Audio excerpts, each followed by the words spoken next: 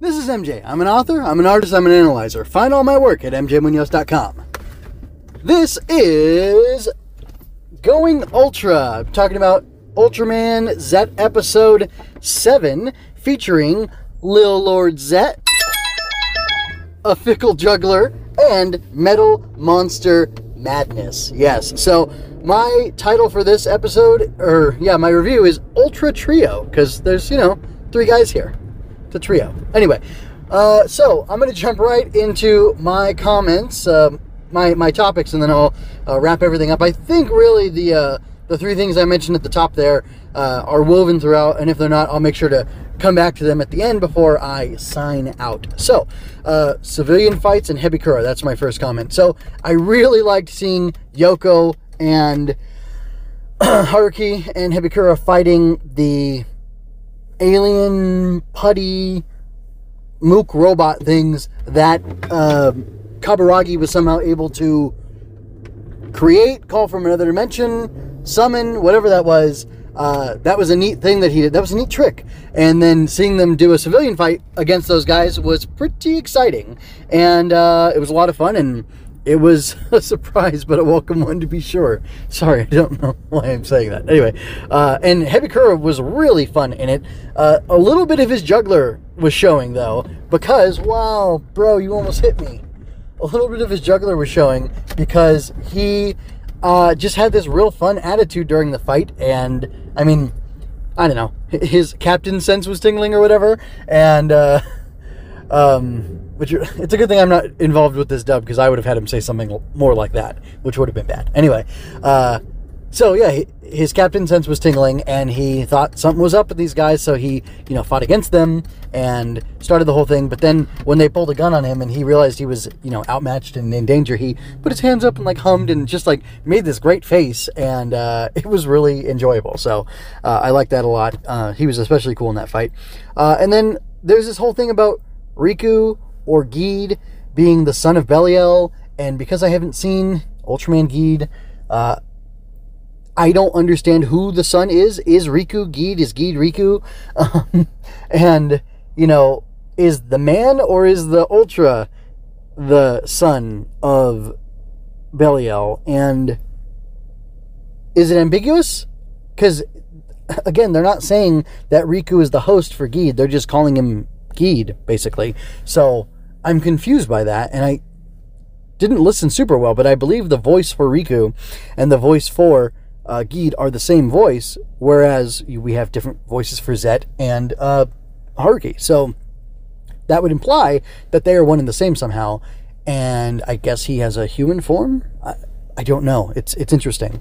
Very compelling. It makes me want to check out Geed, which maybe that was the point of it, but still, I just wonder, who is the son? We know who is the father, but we don't know who is the son. So, that is a Maury Povich joke, if you're wondering, okay? And then, I think it's interesting that Juggler has a secret that he's hiding from the others, that he is Hebikura, that Hebikura is Juggler, and that he's helping them out, because he's looking into the matter of who's behind all this. He's trying to find out who Shinya is, and who's causing all this weird metal monster stuff, as well as some of the other things that are going on. And, he's running this investigation, and he's being ambiguous with his, not his methods. We're seeing his methods. He's being ambiguous with his motives. We don't really understand what he's after or why he's after it. And he, tells Riku to keep it a secret that he saved them and, and who he is for a reason. We don't really know why he wants to keep it a secret from them. We just know that he does. And, I'm curious as to what the implications are of that and, what he intends to do, because we've seen he's grasped power for himself, but is that something he wants to continue doing or not? And, I guess it's being written like that to keep it intriguing and keep it interesting, because you don't know what he's going to do, and it makes it more exciting. Okay, next thing, this is not story related at all. Wasn't that awesome when you got to see the Ultras and that Belial fusion monster fighting from a human's... I was going to say a worm's eye view, but a human's eye view, because, human to kaiju is the same as worm to human. The scale, at least. It was incredible. I still don't know how they do those shots. Is it CGI? Is it a well-placed camera, like on a stick, or is it a drone, or what is it? Because like at one point, Geed does like not a somersault, like a cartwheel or a backflip or something, and the camera tracks with him as he does that, and he does that over like a bridge. You know, in Japan, they've got those bridges that cross the street for you, so you could like walk up and over the traffic. Wow.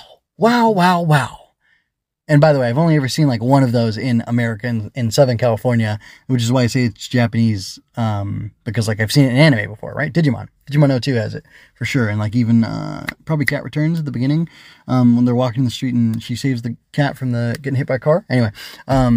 So like, just those shots are astonishing. Those upshots they're absolutely beautiful. And like, I don't know. It's just such a spectacle. It blows me away. And I find it very compelling. So there's that. I really like how Kaburagi's inserting metals into his dark, or it just says E riser, or Zett riser. It's not even a dark one. It's just his that he uses. Which again, I've talked about why it should be called the metal riser instead, and then you can have it be the junk metal riser or monster metal riser. Yes, why not, man? That's cool. Anyway, but while he has while he has these metals, he only knows a few of the monsters by name. So he knows Belial, and he mentions him, and then he just like makes up stuff like, ancient monster, evil space monster, or whatever, as he's putting in the metals. And I really like that detail, because Kaburagi shouldn't know the names of these monsters. Maybe he should know because of the parasite thing inside of him, but the way that they interoperate with each other it seems to be much less like the relationship that Haruki and Zett have, and, well, more like what? I'm not exactly sure, but it doesn't seem to be a cooperative relationship. It seems to be different, and I don't know how much of what we're seeing is Kaburagi and how much of him is that parasite that's inside of him, and they don't make it clear, which is good. It's nice. So, like, there's consistency there. They're not making a lot of things clear. There's not a lot of detail coming up with, or that they're giving us as descriptions for this. We're just kind of seeing it unfold. We're seeing parts of his story unfold, and that's kind of nice, because while I dislike the idea of using trumped up or fake mystery just to make something more compelling, I do like it when there's a realistic depiction of things, where the opacity, or the opaqueness, I guess, of the situation, the opaqueness of the situation makes you ask questions, and you have to be comfortable living without them, and it's just kind of part of the fun of it. So anyway, I really like that. It's a beautiful, very fun detail. So, okay, moving on. Desperately seeking Zero's approval.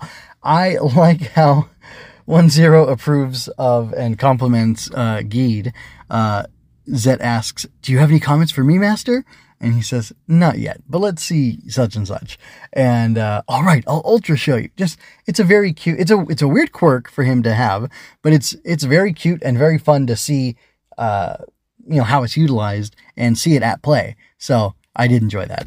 And, Shinya's secret. So at the end, Shinya Kaburagi, he is found out by Hibikura. And it was interesting because at first, it was interesting because they didn't go as far as they could have, because at first Hebikura sees him and he tries to snatch him, and Kaburagi shoots him with whatever that thing is, and which apparently it has a summon android minions and shoot people setting. I don't know how you know which one you're doing, but anyway, he could have shot the minions and then ran away, and we could have seen a cool fight, but whatever. That's not what they wanted to do. But for whatever reason, he gets away, but then his ID card is laying there. It's a storage ID card, or GF, what is it? Whatever. The Alliance. So it's a little bit too bad, because it looked like it was going to be this cool thing. Oh, they're going to have to search for, okay, I know it's somebody in storage, or I know it's somebody in the, Galactic Alliance, or whatever it's called. Earth Alliance? I don't know. The Alliance. And, we need to find this person because they're definitely involved with doing stuff with the monsters and the metals. But Hebikura wasn't supposed to be there, so maybe that's why he didn't do it, or why it didn't play out that way.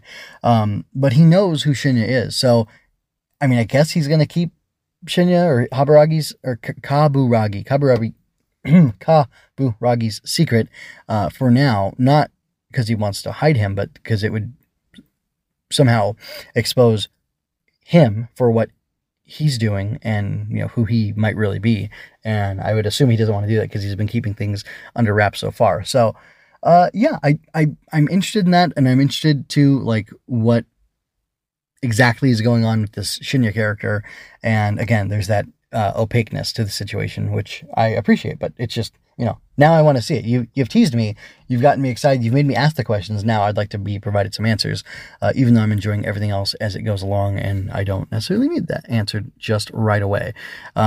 But yes, that's all I have for now. I really like this episode. It was a lot of fun. Again, just like last time, having Geed enter the show and kind of take over for a little didn't bother me because it was so well done. Having Zero show up and get involved also didn't bother me because it was so much fun. And I liked how they had this thing where they had to rescue Riku. And I don't know, it's just very cool. So, with that, I'm going to go ahead and get out of here after encouraging you to check out my Ultraman-inspired story for kids, which is linked in the show notes. You can find it there. Read it, check it out, let me know what you think of it, and look forward to more because I've already evolved that story past that's not even its final form. I've already evolved it past that, and it's part of a whole tokusatsu kids picture book series and a short novel as well that you can look forward to. I'm working on that every week, working on that a little bit. I just finished one big chunk of it, and now I need to do 4 more big chunks, and then work out a scenario for I have notes outlined for it. I just need to write the rest of it. So anyway, you can look forward to that and more in the show notes at the blog, where you know you can always find everything that I'm working on. And yeah, look forward to the next one. For now, this is MJ signing out. I hope you enjoyed that. Go to mjmunoz.com to leave any questions, comments, or other feedback you might have. There you can find all of my analysis, art, and fiction. I cover books, tokusatsu, comic books, anime, and more. Look around. You're sure to find something else that you'll enjoy as well. This has been a Story Over Everything production.